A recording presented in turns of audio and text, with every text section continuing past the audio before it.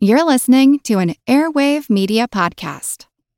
Hey, it's Ryan Reynolds, and I'm here with Keith, co-star of my upcoming film, If, only in theaters May 17th. Do you want to tell people the big news? All right, I'll do it. Sign up now and you'll get unlimited for $15 a month and 6 months of Paramount Plus Essential Plan on us. MintMobile.com/switch. Upfront payment of $45 equivalent to $15 per month. Unlimited over 40 gigabytes per month. Face lower speeds. Videos at 480p. Active Mint customers by 531.24 get 6 months of Paramount Plus Essential Plan. Auto renews after 6 months. Offer ends May 31st, 2024. Separate Paramount Plus registration required. Terms and conditions apply if rated PG.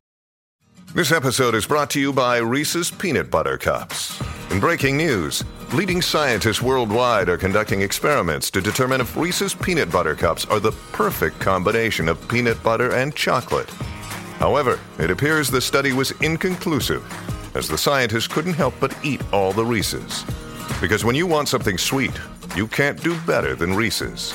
Find Reese's now at a store near you.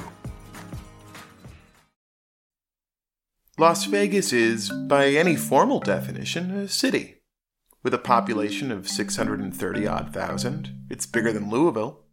More than that, it's a city that contains cities. There is a Paris in Las Vegas. There is Venice in Las Vegas. There is even New York, Las Vegas. And yet, Las Vegas never really felt like a city. The footprints of the giant looming resorts of the Strip are too broad and large and isolated to feel like a real downtown. Not to mention that, a bunch of them are simulating other downtowns. Where is the high-rise living? The pedestrian shopping? The public transit? Nowhere. Until 2009, when City Center opened to solve those problems. And create a few of its own. This is The Constant, a history of getting things wrong. I'm Mark Chrysler. I'm calling this Episode 0, a stress test for us to get a hang of things and you to get an idea of the things we're getting a hang of. Everybody learns something.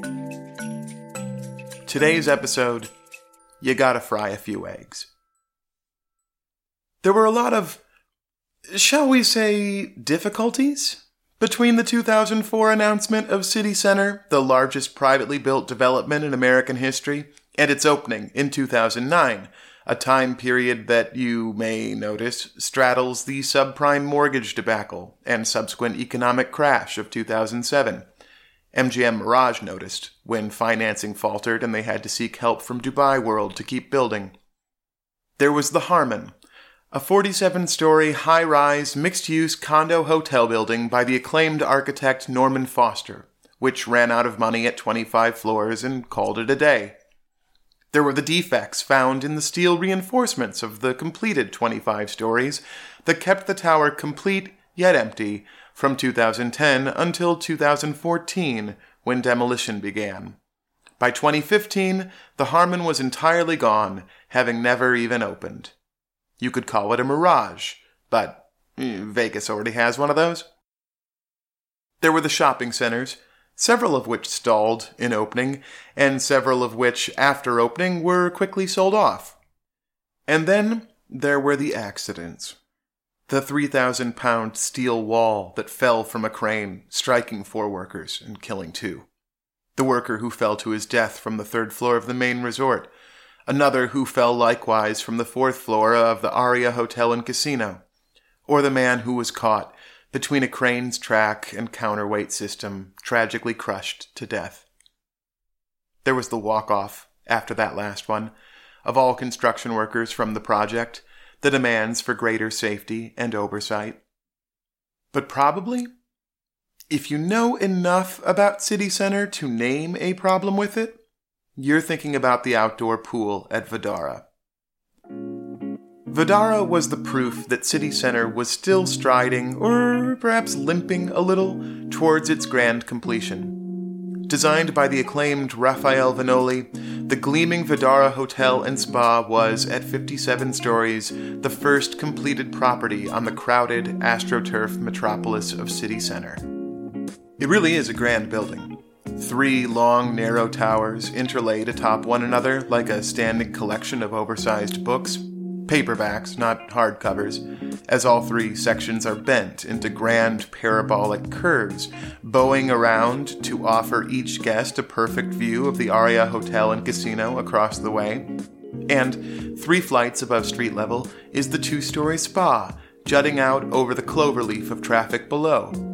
40,000 square feet that includes 11 private treatment rooms, a sauna, a steam room, a full-service salon, a fitness center, a number of lounges, a smoothie bar, and topside 19 private cabanas, many of which have private pools of their own, in addition to the main public, beautiful, swerving pool ringed by countless tanning and lounge chairs.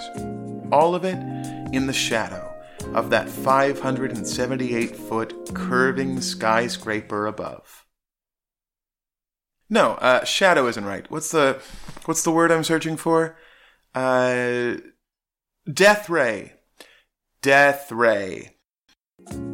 All of it in the death ray of the 578-foot curving skyscraper above. The first reported incident involved Bill Pintus, a lawyer and investment broker from Chicago, who decided to sun himself on deck after a short swim in the pool. He lay down on his stomach, closed his eyes, and allowed himself to drift off into a light, relaxing sleep, only to have it interrupted by a burning hot shot of light upon him. He jumped to his feet and tried to grab his flip-flops, only to find them too hot to touch. Pintus had to abandon his sandals that he might save himself, scuttling off to shade, leaving, let's say, Flippy and Floppy to their fiery fates. It was only once he was safe behind cover that he noticed the smell. His hair had been singed off. The parabolic curve of the building focuses the sun's rays on a portion of the pool deck about 10 by 15 feet. The time of day and exact location of the death ray vary by season and time of year, which initially made it a difficult problem to plot a solution for. The hotel staff would prop up an umbrella or some foliage over one location, only to find a plastic cup melting, newspaper burning, or flesh blistering in another nearby location a few days later. The death ray will not be so easily quelled. The management and owners of Vdara do not, if you'd believe it, like the term death ray. They prefer to call it a solar convergence. I propose a compromise. The giant, indifferent magnifying glass for the wretched Vegas ants of humanity. There is also a giant, indifferent magnifying glass for the wretched Los Angelino ants of humanity, Frank Geary's Disney Concert Hall, which had to have its sheen power sanded away after nearly igniting a nearby condominium. And there is a giant, indifferent magnifying glass for the wretched Londoners of humanity, the affectionately called Walkie-Talkie Building, which is known to melt cars parked on the other side of the street and reportedly set ablaze the carpet of an adjacent barber shop. Some tinting work is supposed to be taking care of that one. Back to Las Vegas. As of 2012, complaints at the poolside of Vdara have all but been eliminated, except for the complaints about a sunbathing deck which is entirely covered end to end by a thick canopy of umbrellas. And Vdara's architect, Raphael Vanoli, he learned an important lesson about considering the many ways the environment might unexpectedly interact with his designs. No, I'm kidding. He designed that walkie-talkie building in London that keeps frying all the cars. Nobody learns a damn thing.